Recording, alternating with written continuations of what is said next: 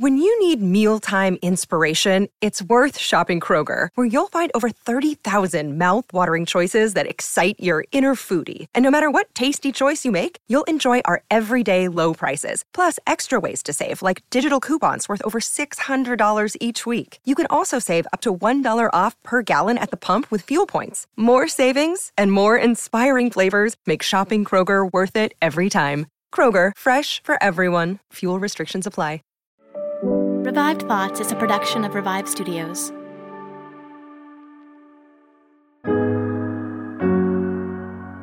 This is Troy and Joel, and you're listening to Revive Thoughts.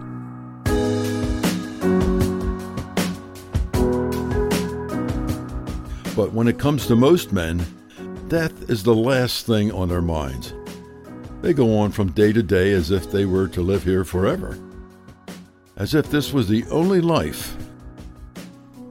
Every episode, we bring you a different voice from history in a sermon that they delivered to date. We're going to North America in the year 1772. We're going to hear a sermon preached by Samson Occom.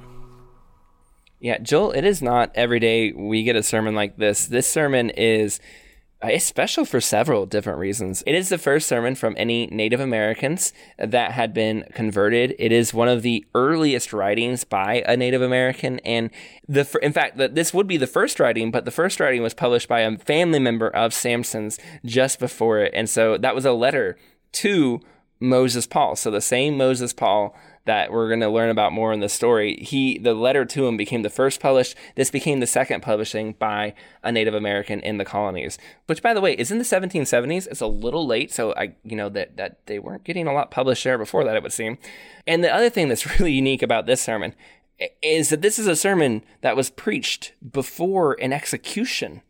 Okay, we've had a couple sermons from funerals, after somebody dies, they're telling us about the incredible life. We just did one by Robert Murray McShane about this incredible life lived, but this is a sermon at an execution. So this is coming minutes before a person is sentenced to death. And when you listen to this sermon, you're going to definitely realize this is a one-of-a-kind sermon. Troy, Samson is not the most well-known person in the world.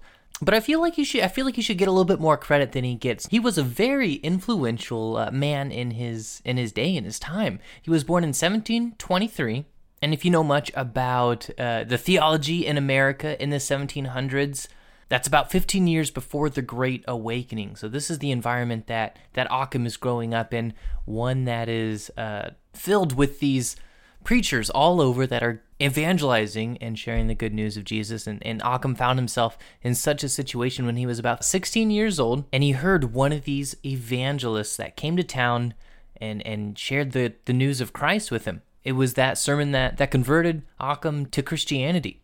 After becoming a believer, he would attend a Latin school run by Eleazar Wheelock. And that's an important name. He's a big part of the story and who Occom is and that relationship they had. But Wheelock would be kind of his the professor / runner of the school that he attended there after becoming a believer. Now, before we go on, there are some interesting things kind of already that happened. Maybe you might have missed them, because you have a guy who is a member of the Mohegan tribe who was actually a counselor to the chief. So he's got a pretty nice position there, yet he knows English enough to become a Christian when the evangelists come to town. I mean, that's something you can't skip over.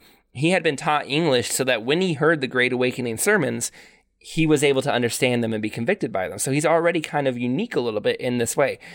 Part of this we can trace back to is due to the fact that his mother had become a Christian earlier in life, and she was really trying to make sure that he would also become converted. And when he did become converted, she was the one who arranged for him to go to Wheelock's school. Now, it's got to be noted that Wheelock is among many different people who were really trying to make inroads into the different tribes that were in North America for Christ. So having a student who was from one of those tribes, who was actually doing pretty well in one of those tribes, and he could be a Christian and tell others, he could be, that's great. That's seen as a really good thing. So when Wheelock saw him, he's like, this could be a guy who could really help us bring the gospel to these places. However, Occam, it almost go, with things that we always have to say, it almost goes without saying, Occam's health was not the best because so many of these guys have bad health. And his eyes, he had really bad eye strain. He couldn't read for too long, or he just wasn't able to do it. And so being a student was really tough for him. Just, it wasn't really the culture he was used to, and his health wasn't the best.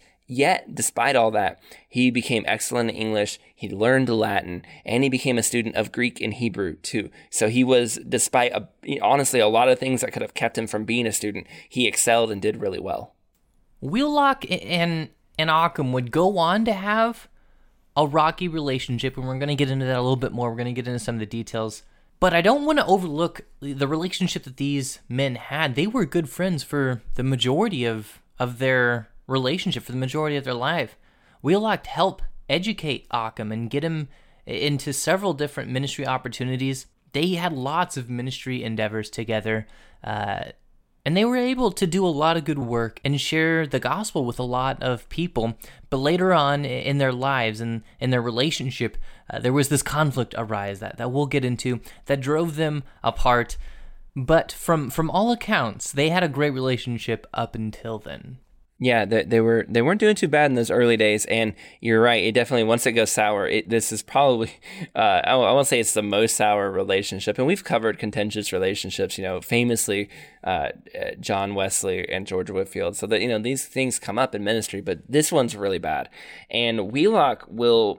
I don't want to say he started the rumors. He might not have started the rumors, but boy, he definitely sent out and kind of published a letter of rumors. And one of the rumors that he published was Occam spent too much money. And this was a rumor that had kind of already and will always haunt Occam throughout his story, is that he spent too much money. He was a spendthrift. He was not trustworthy with the budget. And so... And it was an easy rumor to send about him because everywhere he went, he showed up looking kind of poor, kind of bedraggled. His clothing's maybe not the best. And so if you sent out that rumor, he's bad with money, and then you see him show up in town, he's, not wearing the best clothes, looking a little rough, you would go, okay, well, it's because he's bad with money, right? However, this is something that had to be addressed in this episode because it just doesn't seem to be true that he spent too much money. And this seems to have been something that was held against him because he was Native American and, mostly white colonies here. And it seemed to be an aspect of racism that was against him. He had been ordained and he was assigned money from one of the missionary organizations to pay him for his work. But he was only given 15 pounds a year to do the job. Now, I don't know how much a pound could get you. Back in colony America. I'm not even really sure if Britain still has pounds. I think they do. I'm not certain. Okay, I don't know how. Yeah, I don't know how pounds work. I know that I'm trying to lose 15 pounds, and I know that's not the same as what they're doing. But here's the thing. Here to compare it with, Occam pointed out that a first-year minister later on, so this is a later point, started his ministry, the same kind of ministry that he was doing. And he was not a Native American, and he started out with 180 pounds a year. So I know that whatever Occam's getting paid, he's getting paid a lot less than this other gentleman. And Occam could not figure out any other reason to explain why there was just this giant discrepancy between what he got paid and the other people got paid, other than it just seemed, I'm a Native American, so I'm going to get paid less. In his first few years, he actually was not even paid at all. He went to a group to work with them, and they promised to feed him and take turns feeding him, and that would be his pay. And so that's really bad. He only got a salary after he married one of Wheelock's students, Mary Fowler, and she basically kind of begged them, like, hey, we can't start a family without money. And Wheelock had tried to stop this marriage from occurring. And these two would end up having 10 children together, but I mean, imagine how hard it was for them, Occam and Fowler, as they ministered, they were going from place to place. They have 10 kids, and they really aren't getting paid a lot. Just imagine how you would feed 10 kids given that circumstance. At one point, the Scottish planned to send Occam to the Cherokee, and he'd get paid 70 pounds a year. So this seemed like a big break for him. But then the Cherokee, they got in a fight with the English colony. Some warring stuff went back and forth, and the job just wasn't going to work out. Dried up. That looked like a really bad moment for him, and he probably was a little frustrated by that. However, if that hadn't happened, he would not have had a chance, or probably would not have had a chance to preach with one of the most eminent and famous ministers in that era, and maybe in any era that ever lived, George Whitefield, who was doing one of his tours through America at the time, and Occam teamed up with him. They would preach together as they went around, and it was a great moment, obviously, for him to preach with the George Whitefield, Wheelock wanted to start a school for Native Americans. And this opportunity by Whitefield to raise support seemed like the perfect chance, the perfect opportunity to do so. So Wheelock recommended that Occam and another man go to England and raise funds for this school to educate Native Americans. And they were very successful. He was heard by a lot of people, and he kind of became a little bit of a celebrity, a little bit of a famous person over there. There were these parades that would get thrown for him where he could share and preach and raise funds, and King George III, the literal king of England, invited him to a ceremony where he was able to share and get people excited about this school that they were building in America. John Hancock gave him a discount on the ship back to America. They would raise $50,000, and a good chunk of that, 10,000 of that, came from one donor in particular, Lord Dartmouth. And that's what the school is named after. If you ever heard of Dartmouth College, it was named after one of the biggest contributors towards the funds that would eventually build it. But this is where things start to go a little bit sour between Wheelock and Occam at this point. Wheelock moved the school to a different location than he originally said, and he did take on some Native American students, but not very many, and not nearly, it's not what the arrangement was, not what it was agreed upon ahead of time. And there actually was quite a bit of controversy with different governors and students, and even the King of England became involved. And overall, it just left a really bad feeling taste in Occam's mouth. He felt betrayed because their goal that they agreed on and that they set forward to, it ended up being changed in several different ways. And it really just hurt their relationship. It hurt Occam's trust of Wheelock. And one of the other things that was an issue for Occam was that while he was gone, Wheelock assured him that his family would be cared for. And when he came back, he found them in a pretty impoverished state. And so he was upset with him.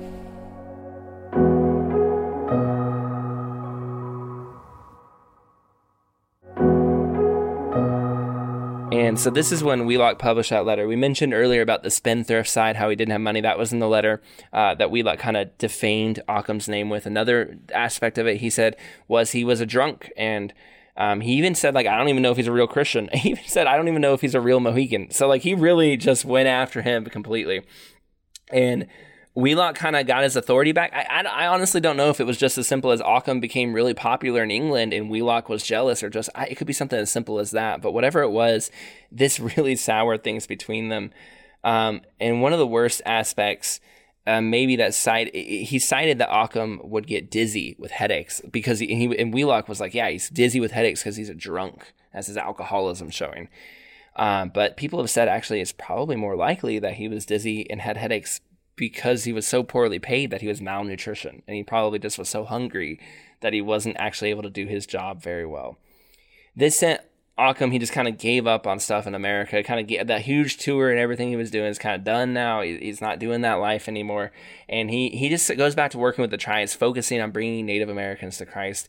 He worked really hard to create a settlement for them later on, but especially throughout the Revolutionary War. But also the Revolutionary War made it really hard to set up that settlement. So his life was not an easy one, and there were just always problems and different things he was trying to work about. He was also worried about, honestly, the immorality he saw in the colonial towns and the way they were behaving, the way they drank, the way they interacted. He thought that was going to hurt the purity of the Native Americans as they tried to follow God. But he would eventually help found something called Brothertown, where a few different tribes could kind of work together. And one of the main focuses on putting this whole thing together in the settlement was education and teaching Christianity. And that impact really did last. In 1765, this was just kind of interesting. I don't know really where to put this, so I'm kind of putting it right here. But a little earlier, Wheelock had given an indictment on slavery, and this is something he would kind of come about over and over again. Just be like, hey, slavery's wrong. In fact, one of the reasons he kind of broke off relationships with the colonial Americans is he was like, how can you guys call yourself Christians while you own slaves? But a little bit earlier in his life, he had written and talked about how slavery was wrong. And Phyllis Wheatley, who was at this age only 11, wrote a letter to him, talking to him. They kind of formed a pen-pal relationship. And she would eventually grow up to be a very famous abolitionist and poet herself. And you may have heard of her name before as well. And interesting about the poetry thing, because Occam, he was very interested in the arts. He had published book on hymns and spiritual songs in 1774. It was one of the only things that, besides this sermon of his, that was actually published during his lifetime. And he wrote a few hymns himself. And the only one I could say that's maybe slightly famous, if you know your hymns really well, maybe you've heard of Awakened by Sinai's Awful Sound. That's the most famous one, but I had not heard of it. So if you've heard of it, then that's where you know where it comes from now. We could keep going on and on. He honestly had a really interesting life, and there's a lot of stuff going on. And if you're interested in this region too, Elise covered this region twice now in her show, Martyrs and Missionaries. She covered it with the life of David Brainerd, where he was an early missionary to the same tribes and these same people, this very similar area. And Samuel Kirkland, who also was a missionary during the Revolutionary War to this very similar area. And actually, Samuel Kirkland ran into the same guy, Wheelock, and he also had some problems with him too. And so this is an area we've covered on a couple of different shows. Go check those out if you're still interested in that. But when he did end up dying in 1792, his funeral was attended to by over 300 other Native Americans. So a lot of people came out, and his work with them is very powerful. In fact, he is still celebrated as a holiday among the Brothertown Indians. They still recognize him as just a really important member of their life. So that his impact went on to last for a long time. Yeah, so there's this event in 1772. There's a man named Moses Paul, and he's thrown out of a tavern for being disorderly and drunk and angry. But he's not going to go home. He's going to linger around, and he found an iron bar, and he waited. And the first man to come out of that bar after him was a man named Paul Cook. And Moses Paul took that iron bar, hit Paul Cook over the head with it, and ended up killing him. And during the trials, Moses claimed that Paul Cook taunted him and attacked him and, caused him to attack him. This did not fly in trial, and Moses Paul was sentenced to death by hanging. He was sentenced to be executed for this murder that he did. And Moses Paul was a Native American, and he felt like he was being unjustly targeted because of that. And so he called for Samson Occom to preach at this execution. And in his head, he's thinking that, Occom can preach about how he was being killed for the crime of being Indian. And as you'll hear, the sermon didn't quite go that way. I mean, Occom gets up there and he preaches the gospel. He preaches it to Moses Paul, this man that's about to be executed, and says, hey, this is it right here. If you don't accept Jesus, this is the end for you. And there hadn't been an execution in this town for over 20 years, and so it brought quite the crowd. There were thousands that had gathered for this rare event. And Occom used that chance to preach the gospel to Moses Paul. He used it to preach it to the listeners that were in attendance that day. And as we're about to hear, he used that opportunity to preach to everyone that's listening on this episode of Revived Thoughts.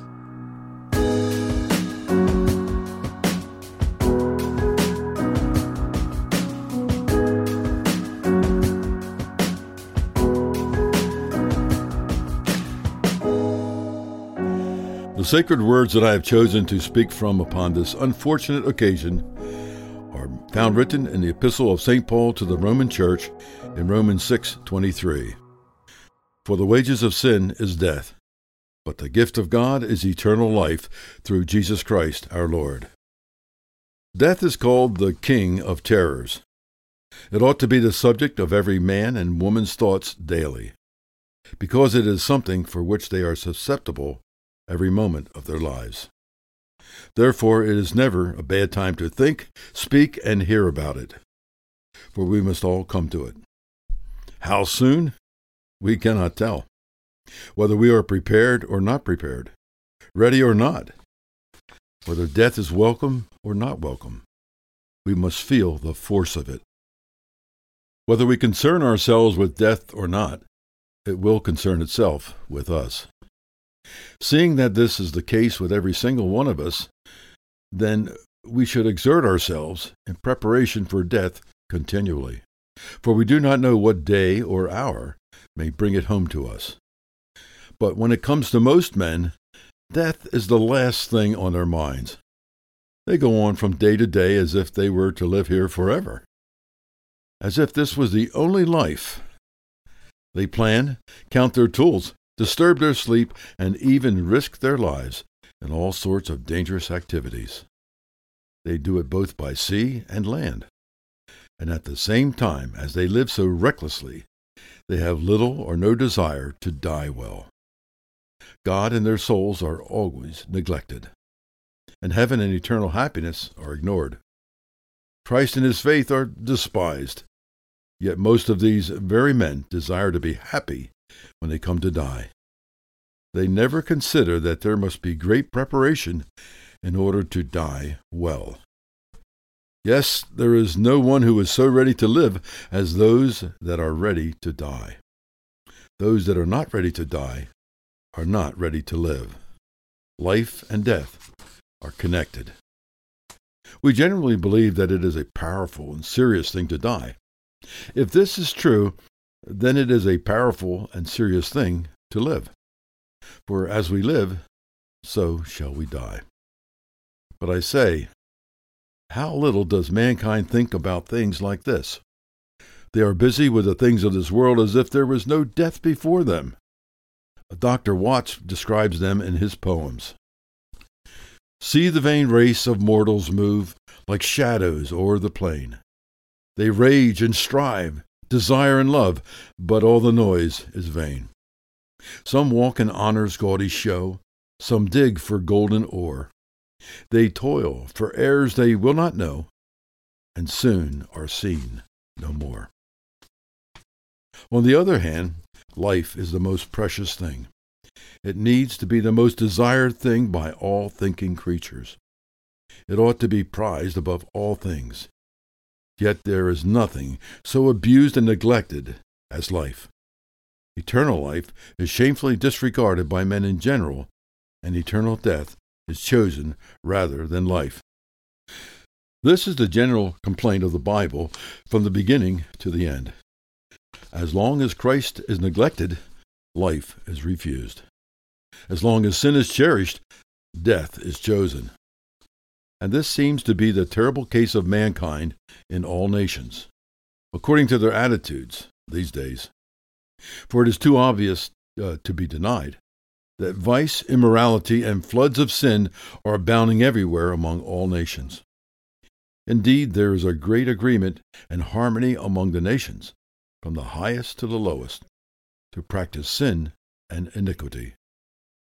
And the pure religion of Jesus Christ is turned away and left to die. Or in other words, the Lord Jesus Christ himself is turned away by men in general, even by his professed people. He came to his own, and his own received him not. But the devil has free access to the houses and hearts of the children of men. So life is refused, and death is chosen. Now let us think about 2 points from the text. 1, that sin is the cause of all the miseries that befall the children of men, concerning their bodies and souls, for time and eternity.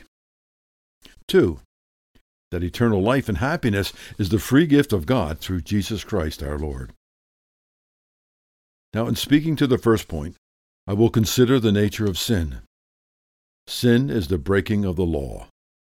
This is the Bible's definition of sin. Now, since the law of God is holy, just, and good, sin must be altogether unholy, unjust, and evil. If I were to define sin, I would call it an opposition to God, and as such it must be the vilest thing in the world. It is full of all evil. It is the evil of evils. It was sin that transformed the very angels in heaven into devils, and it was sin that caused hell to be made. If it had not been for sin, there never would have been such a thing as hell or devil, death or misery. Sin is full of deadly poison. It is full of hatred against God, against all his divine perfections and attributes, against his wisdom, against his power, against his holiness and goodness, against his mercy and justice, and against his written law and gospel. Indeed, it is against his very being and existence. If sin had the power, it would even dethrone God and set itself on the throne. When Christ, the Son of the Most High, came down from the glorious world above into this wretched world of sin and sorrow to seek and to save that which was lost, sinners rose up against him as soon as he entered the world. They pursued him with hellish malice, night and day, for over 30 years. And then they killed him. Further, sin is against the Holy Ghost. It opposes all his good and holy operations upon the children of men. Wherever there is the outpouring of the Spirit of God upon the children of men in a way of conviction and conversion, sin will prompt the devil and his children to rise up against it. If open opposition will not do, the devil will mimic the work and through tricks prevent the good effects. So we find by the scripture accounts that whenever God raises up men and uses them as instruments of conviction and conversion, the devil and his tools will rise up to destroy both the reformers and the reformed. For it has been this way since early times, and we find it today. In this time of the outpouring of the Spirit of God in these colonies, to the conviction and reformation of many, immediately sin and the devil influenced many to rise up against the good work of God, calling it delusion and the work of the devil. And so sin opposes every motion of the Spirit of God in the heart of every Christian. This causes warfare in the soul. And now to show the effects of sin on the children of men. Sin has poisoned them and made them distracted, even fools. The psalmist says, "The fool has said in his heart, there is no God." And Solomon, through his Proverbs, calls ungodly sinners fools, and he calls their sin foolishness. The Apostle James says, "But the tongue cannot be tamed. It is an unruly evil, full of deadly poison." It is the heart that is in the first place full of deadly poison. The tongue is only an interpreter of the heart. Sin has permeated the whole man, both soul and body. All the faculties are corrupted. It has turned the minds of men against all good and towards all evil.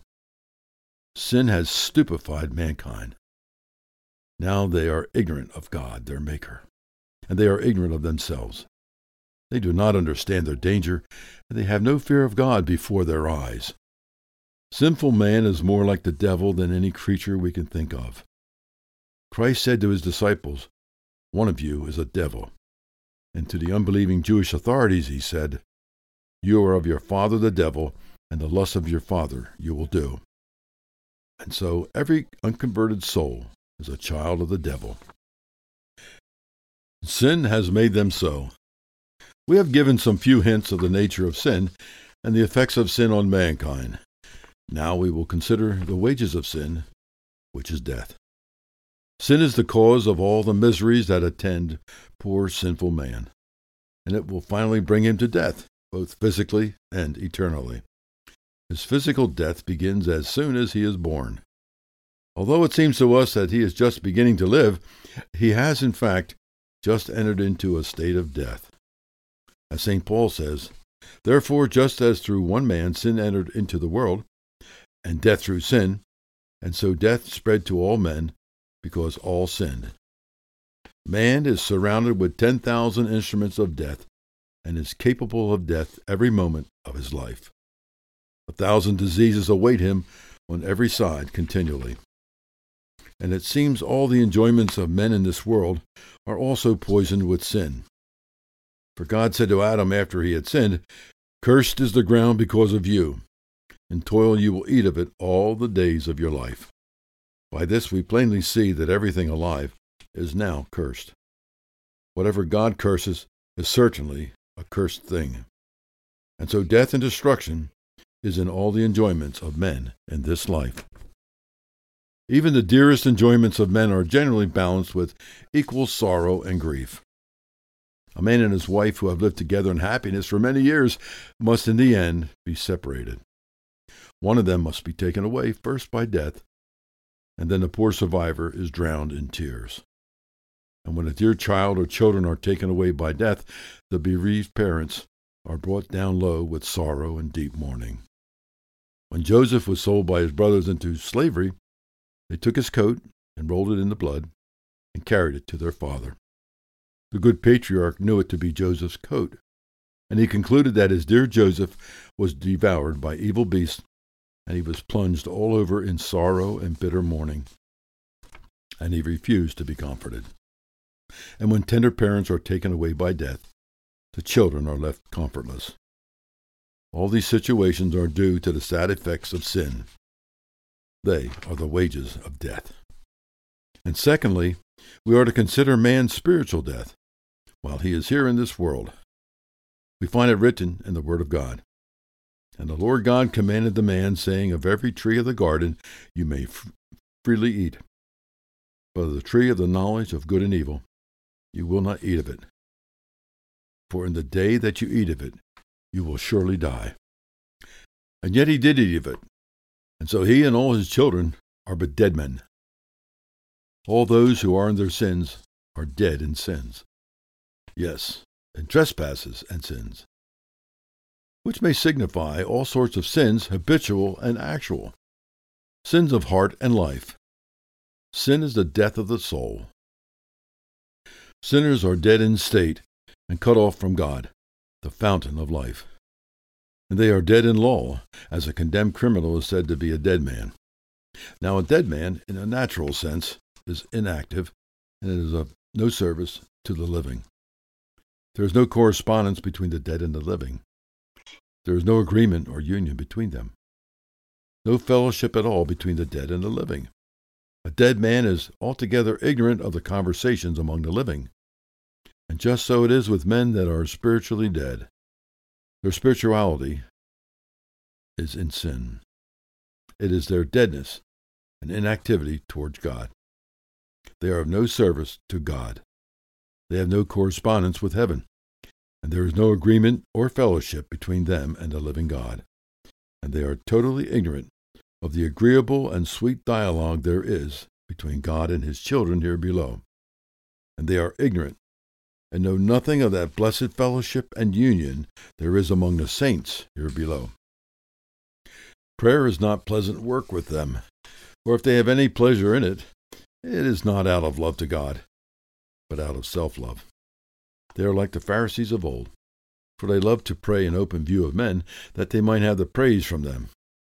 When they read the book of God, it's like an old almanac to them, nothing more than a dead book. But it is because they are dead, and as such, all their services are against God. Even their best services are an abomination to God. Yes, a sinner is so dead in sin that the threats of God don't move them. All the thunderings and lightnings of Mount Sinai won't stir them, and all the curses of the law are out against them.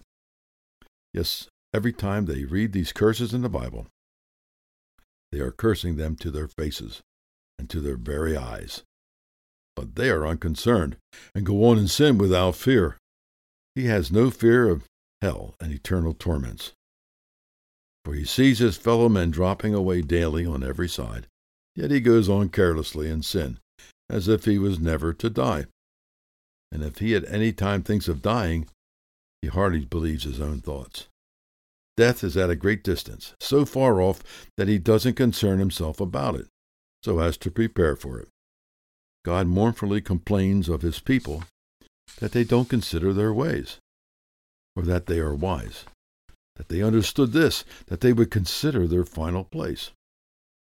And the poor departed soul must take up its lodging in sorrow, woe, and misery, in the lake that burns with fire and brimstone, where the worm never dies and the fire is not quenched, where a multitude of frightful deformed devils dwell and the damned ghosts of Adam's race live, where darkness, horror, and despair reigns, where hope never comes, where poor guilty naked souls will be tormented with awful torments, and even the wrath of the Almighty poured out upon their damned souls.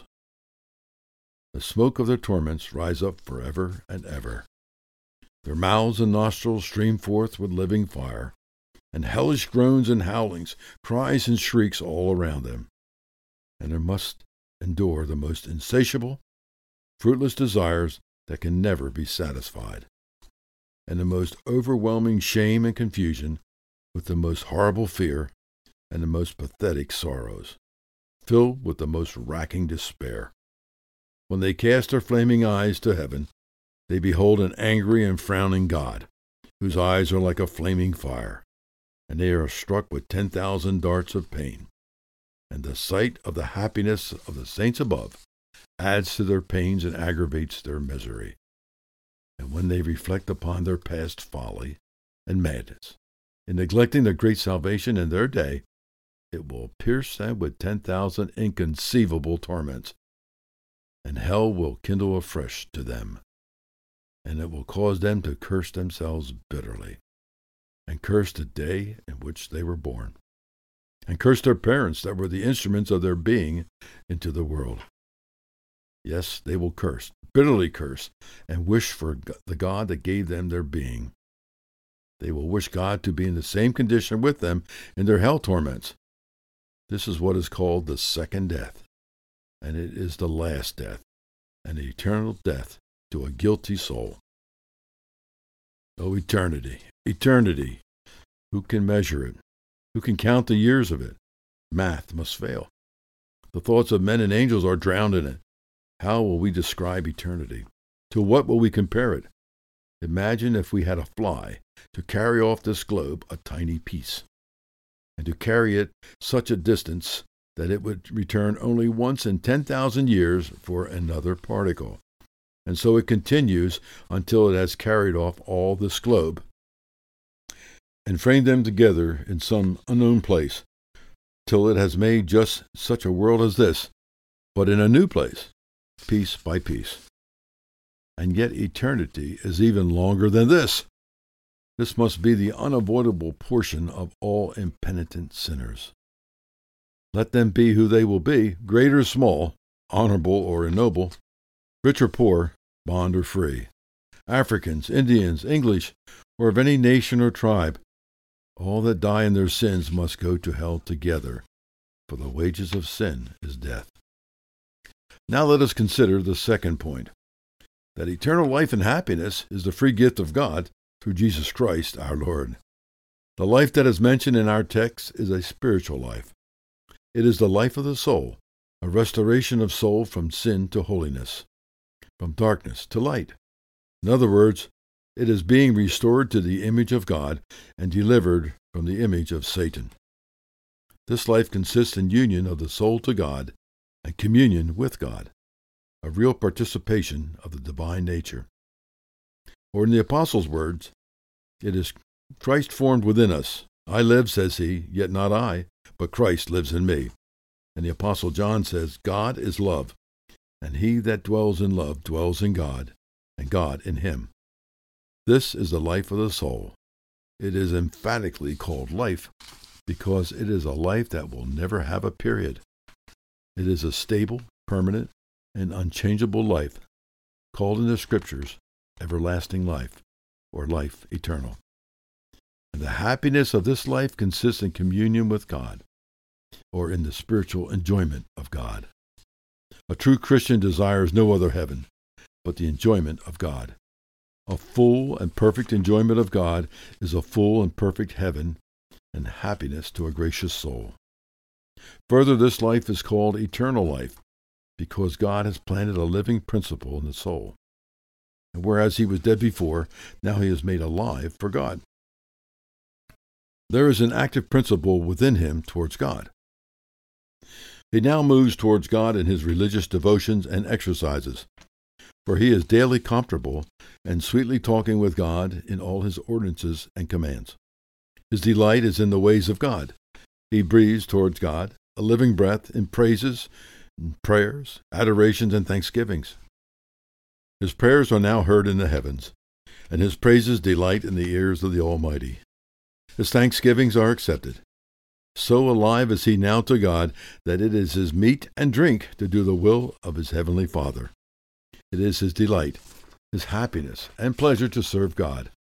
He does not drag himself to his duties now, but he does them out of choice and desire. We have a bright example of this in St. Paul. After he was converted, he was all alive to God. He regarded not his life, but was willing to spend and be spent in the service of his God. He was hated, reviled, despised, laughed at, and called by all manner of evil names. He was scourged, stoned, and imprisoned. And all this could not stop his activity towards God. He would boldly and courageously go on in preaching the gospel of the Lord Jesus Christ to the poor, lost, and undone sinners. He would do the work God set him about, in spite of all opposition he met with, whether from men or devils, earth or hell. All of this because he was alive for God. Although he suffered hunger and thirst, cold and heat, poverty and nakedness by day and by night, by sea and land, and was endangered in all ways, yet he would serve God amidst all these dangers. And so it has been in all ages with true Christians. Many of the forefathers of the English went through all manner of sufferings for God, and a great number of them have gone home to heaven in chariots of fire. I have seen the palace in London, called Smithfield, where numbers were burnt to death for the religion of Jesus Christ. And there is the same life in true Christians nowadays. And if persecutions arise in our day, I truly believe that true Christians would suffer with the same spirit and attitude of mind as those did who suffered in days past. This is the life which our text speaks of. We proceed in the next place to show that this life which we now described is the free gift of God through Jesus Christ our Lord. Sinners have forfeited all mercy into the hand of divine justice, and have merited hell and damnation to themselves. For the wages of sin is everlasting death. But heaven and happiness is a free gift. It comes by favor, and all merit is excluded, and especially if we consider that we are fallen, sinful creatures, and there is nothing in us that can suggest us to the favor of God. We can do nothing that is agreeable and acceptable to God. For even the mercies we enjoy in this life are altogether from the pure mercy of God. We are unequal to them and unworthy of them. Good old Jacob cried out, under a sense of his unworthiness, I am less than the least of all your mercies. And we have nothing to give to God. For we were his before. He had the right to do with us as he pleased, either to throw us into hell or save us. There is nothing that we can call our own but our sins. And who is he that dares to say, I expect to have heaven for my sins? For our text says that the wages of sin is death. If we are unequal and unworthy of the least mercy in this life, how much more are we unworthy of eternal life? Yet God can find it in his heart to give it, and it is altogether unearned. It is a free gift to the undeserving and hell-deserving sinners of mankind. It is altogether of God's sovereign good pleasure to give it. It could not be given in any other way, but in and through the death and sufferings of the Lord Jesus Christ. Christ himself is the gift, and he is the Christian's life. For God so loved the world that he gave his only begotten Son, that whosoever believes in him should not perish, but have everlasting life. The word says further, by their grace you are saved, and through faith, and that not of yourselves. It is the gift of God. This is given through Jesus Christ our Lord. It is Christ that purchased it with his own blood. He prepared it with his divine and almighty power. And by that same power, and by the influence of his Spirit, he prepares us for it. And by his divine grace preserves us to it. In a word, he is all in all in our eternal salvation. And all this is the free gift of God. Now to apply this text to our present situation. First to the criminal in particular. My poor unhappy brother, Moses. As it was your own desire that I should preach to you this last sermon, so I will speak plainly to you. You are the bone of my bone and flesh of my flesh. You are an Indian, and we know what it is to be despised. But worst, you have despised yourself. And even worse, you have despised God more. For you have trodden under foot his authority. You have despised his commands and precepts. And now, as God says, be sure your sins will find you out. And now, poor Moses, Your sins have found you out, and they have overtaken you this day. The day of your death has now come. The King of Terrors is at hand. You have but a few moments to breathe in this world. The just laws of man and the holy law of Jehovah call aloud for the destruction of your mortal life. God says, whoever sheds man's blood, by man will his blood be shed. This is the ancient decree of heaven, and it is to be executed by man. Nor have you the least gleam of hope of escape, for the unalterable sentence has passed. The terrible day of execution is here. The unwelcome guard is around you, and the fatal instruments of death are now made ready. Your coffin and your grave, your final lodging, are open ready to receive you. O poor Moses, now you know by sad, by woeful experience, the living truth of our text, that the wages of sin is death. You have already been dead, but now you are twice dead, by nature spiritually dead. And since the awful sentence of death has been passed upon you, you have been dead to all the pleasures of this life, or at least all the pleasures, lawful and unlawful, have been dead to you. And death, which is the wages of sin, is standing even on this side of your grave, ready to put a final period to your mortal life. And just beyond the grave, eternal death awaits your poor soul. And your soul will go to the bottomless den, where everlasting woe and horror reigns. The place is filled with doleful shrieks, howls, and groans of the damned. Oh, to what miserable, forlorn, and wretched condition have your extravagant mistakes and wickedness brought you? This awaits you if you die in your sins. And oh, what manner of repentance you need to manifest! How your heart ought to bleed for what you have done! How you ought to prostrate your soul before a bleeding Savior! And under self-condemnation, cry out, Lord, ah, Lord, what have I done? Whatever partiality, injustice, and error there may be among the judges of the earth, just remember that you have deserved 1,000 deaths and 1,000 hells by reason of your sins at the hands of a holy God. Should God come out against you in strict justice? Alas! What could you say for yourself? For you have been brought up under the bright sunshine and plain and loud sound of the gospel, and you have had a good education.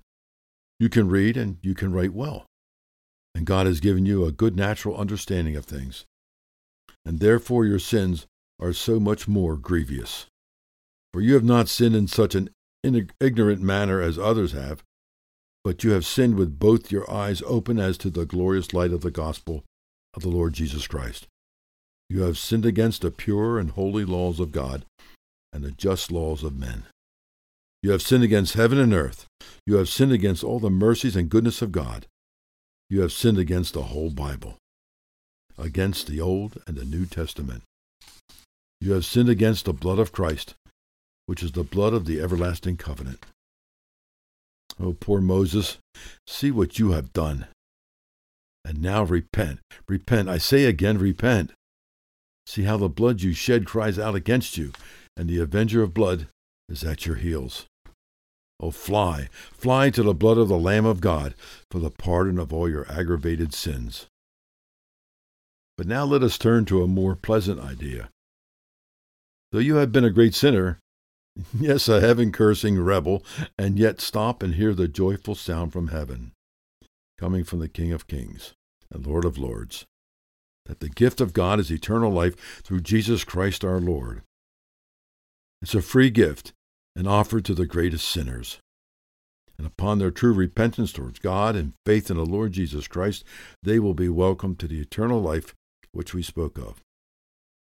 It is offered upon free terms. He that has no money may come. He that has no righteousness, no goodness may come. The call is to poor, undone sinners. The call is not to the righteous, but sinners, calling them to repentance. Hear the voice of the Son of the Most High God. Come to me, all you that labor and are heavy laden, and I will give you rest. This is a call, a gracious call, to you, poor Moses, under your present burdens and distresses.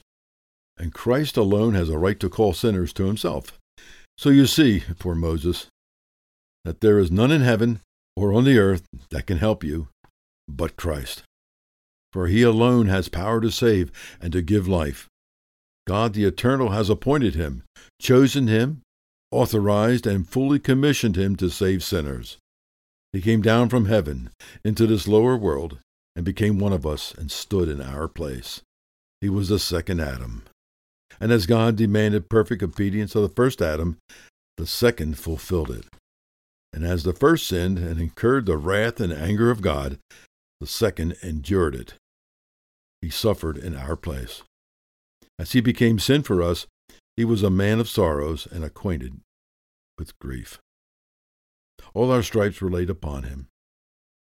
He was finally condemned because we were under condemnation, and at last was executed and put to death for our sins. He was lifted up between heaven and earth and was crucified on the accursed tree. And there he fully satisfied the divine justice of God for penitent, believing sinners, even if they have been the chief of sinners. O Moses, this is good news to you on this last day of your life.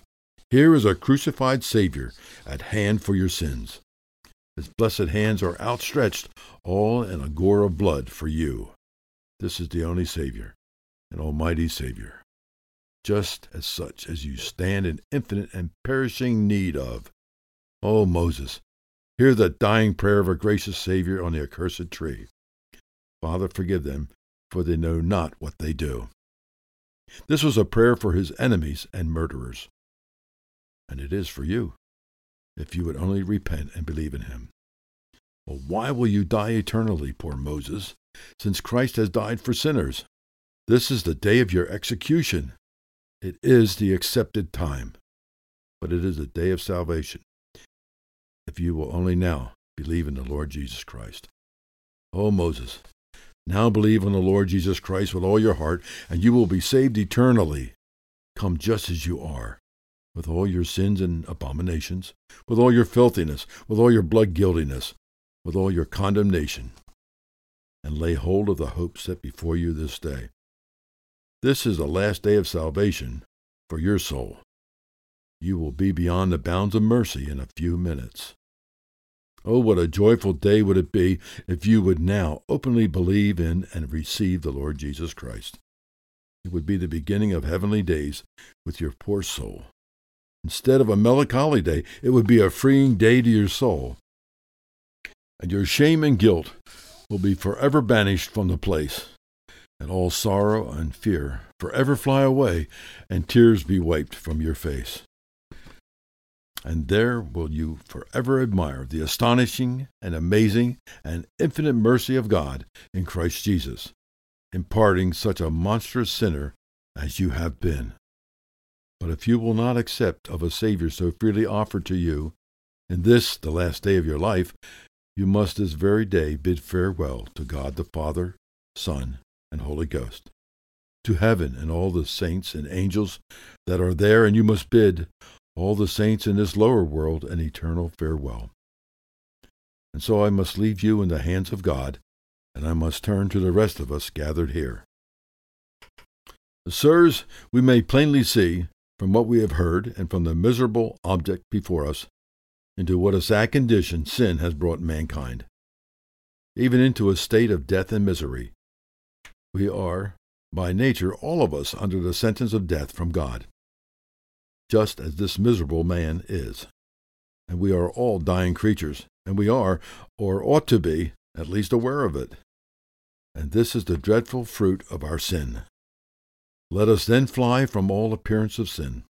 Let us fight against it with all our might. Let us repent and turn to God, and believe in the Lord Jesus Christ, that we may live forever.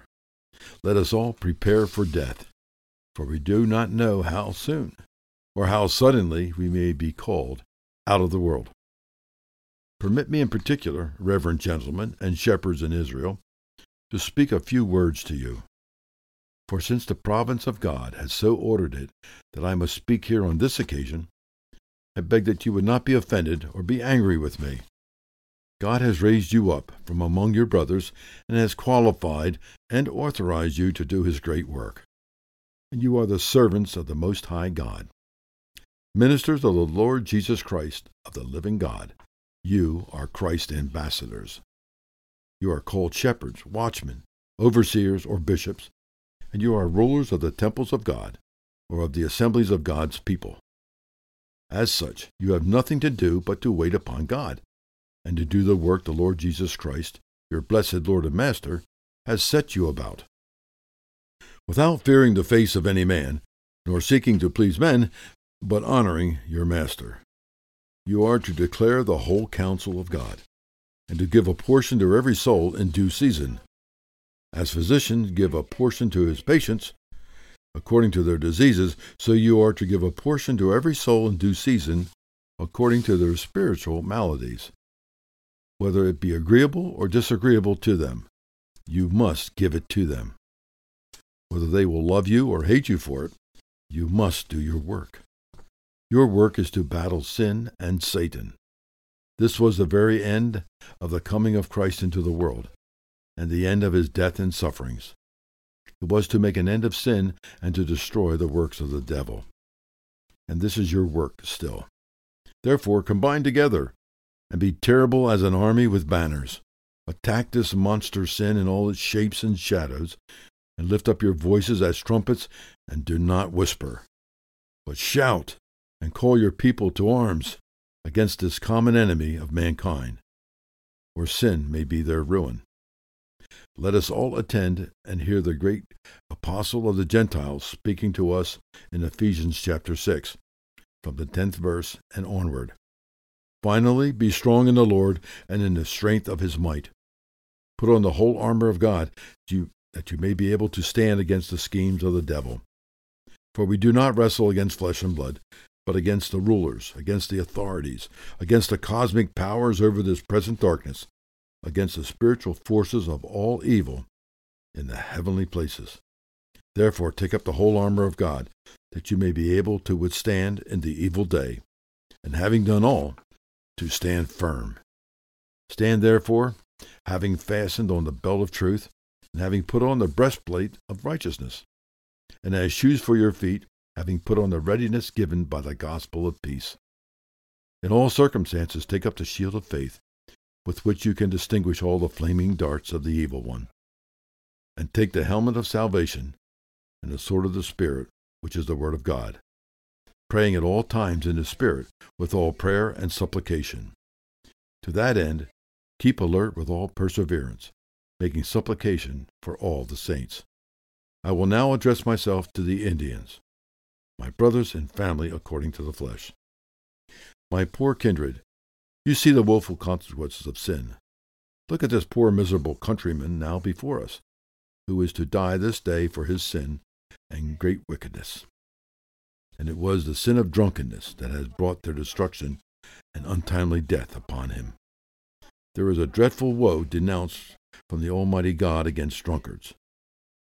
And it is this sin, this evil, this beastly and accursed sin of drunkenness that will strip us of every desirable comfort in this life. And this is not all the misery and evil we will bring on ourselves in this world, but when we are intoxicated with strong drink, we drown our rational powers. Strong drink takes away humanity and leaves us brutal beasts. We become not like the beasts of the field, but 7 degrees beneath them. My poor kindred, do consider what a dreadful, abominable sin drunkenness is. What will become of all such drunkards? Without doubt, they must all go to hell, except they that truly repent and turn to God. And to conclude, consider, my poor kindred, you that are drunkards, into what a miserable condition you have brought yourselves. There is a dreadful woe thundering against you every day, and the Lord says that the drunkard will not inherit the kingdom of God. And now let me exhort you all to break off from any drunkenness, by a gospel of repentance and believe in the Lord Jesus, and you will be saved. Take warning by this pathetic sight before us and by all the dreadful judgments that have befallen poor drunkards like him. Oh, let us all reform our lives and live as if dying creatures. Let us live as if we were accountable creatures to God, and we must be called to an account in a few days. You that have been careless all your days, now awake to righteousness, and be concerned for your poor and never-dying soul. Fight against all sins, and especially the sin that easily tempts you, and behave in time to come as it honors rational creatures to behave. And above all things, receive and believe in the Lord Jesus Christ, and you will have eternal life. And when you come today, your souls will be received into heaven, there to be with the Lord Jesus Christ in eternal happiness, with all the saints in glory. Amen.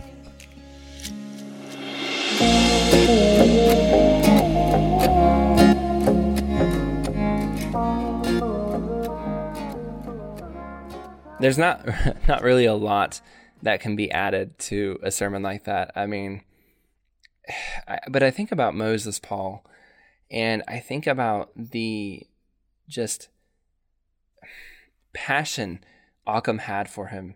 You know, he knew that Moses, Paul, was going to die. And so he didn't sugarcoat it. He gave him the gospel. He said, you've got to get right with God. You have literally no other opportunities. You know, don't play games right now. And I just think to myself, I hope we all can be that diligent about sharing the gospel, because you do not know when the people around you are going to die, and you never know when the person you're interacting with could be their last chance to hear the gospel. And I hope that passion and that desire to see people converted for Christ will be the same. I hope we do not get opportunities like he had to share the gospel with people, maybe for the last time, and we don't get so worried about what they think of us or scaring them away from God or any of those kind of things that we sugarcoat it. But let us be like Occam and just give them the truth. We are sinners and we are in need of redemption from Jesus Christ. He is the only way to salvation.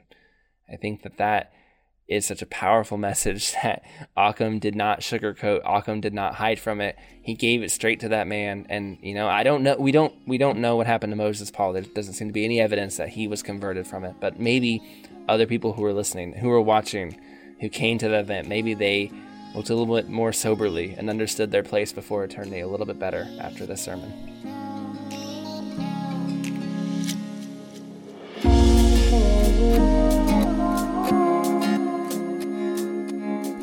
Thank you for listening to today's episode of Revived Thoughts. Today's sermon was narrated by Michael T. Miller. After 8 years in the Air Force and armies, he spent 1 year in an Arabic language school and spent 2 years in Saudi Arabia with the Army. 25 years he spent working for a gas utility company in Pennsylvania, and 12 years as a truck driver.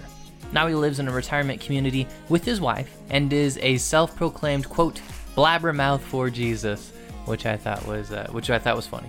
If you enjoyed this sermon, if you enjoy the other episodes we do here at Revive Studio, especially our show that you're listening to right now, Revive Thoughts, if you like our Revived Conversations or you like some of the other sermons that you've listened to, we encourage you to tell a friend. This is a church history podcast, I think, is really encouraging, helps people to grow in their walk with God, helps people to get different perspectives on their walk with God and learn as they do about different people from church history. So we hope that you will tell other people in your life. Maybe there's a friend, maybe there's a family relationship, maybe there's as a pastor or someone you know who's interested in ministry, and maybe you can say, hey, you know what, this sounds like a show you would enjoy, or you've been mentioning that you want to grow a little bit more, maybe you check out this show, maybe this will help you do that. We think that our show is beneficial in that way, and we've heard from many of you, and you guys think so too. So it also helps us a lot. The more people that are listening, the more impact we can make too, and that's really helpful to us.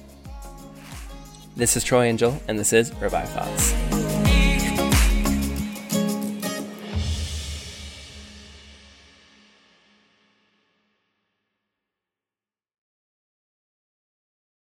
Prescription products require completion of an online medication consultation with an independent healthcare provider through the LifeMD platform and are only available if prescribed. Subscription required. Individual results may vary. Additional restrictions apply at lifemd.com. Read all warnings before using GLP-1s. Side effects may include a risk of thyroid C-cell tumors. Do not use GLP-1s if you or your family have a history of thyroid cancer. If you've struggled for years to lose weight and have given up hope, did you know you can now access GLP-1 prescription medications through LifeMD? LifeMD is now offering eligible patients online access to GLP-1s, the breakthrough prescription medication that can help you lose body fat and weight. Listen to what people are saying. You just take your shot. It doesn't feel like you're on a diet. What I wasn't expecting it to do was to shut off the food noise. This was life-altering, and if I can do it, I feel like anybody can do it. And here's the best part. Your insurance may cover 100% of the cost of your medication. So go to TryLifeMD.com to have your eligibility checked right now. Get started today at TryLifeMD.com. That's TryLifeMD.com. When you need mealtime inspiration, it's worth shopping Kroger, where you'll find over 30,000 mouth-watering choices that excite your inner foodie. And no matter what tasty choice you make, you'll enjoy our everyday low prices, plus extra ways to save, like digital coupons worth over $600 each week. You can also save up to $1 off per gallon at the pump with fuel points. More savings and more inspiring flavors make shopping Kroger worth it every time. Kroger, fresh for everyone. Fuel restrictions apply.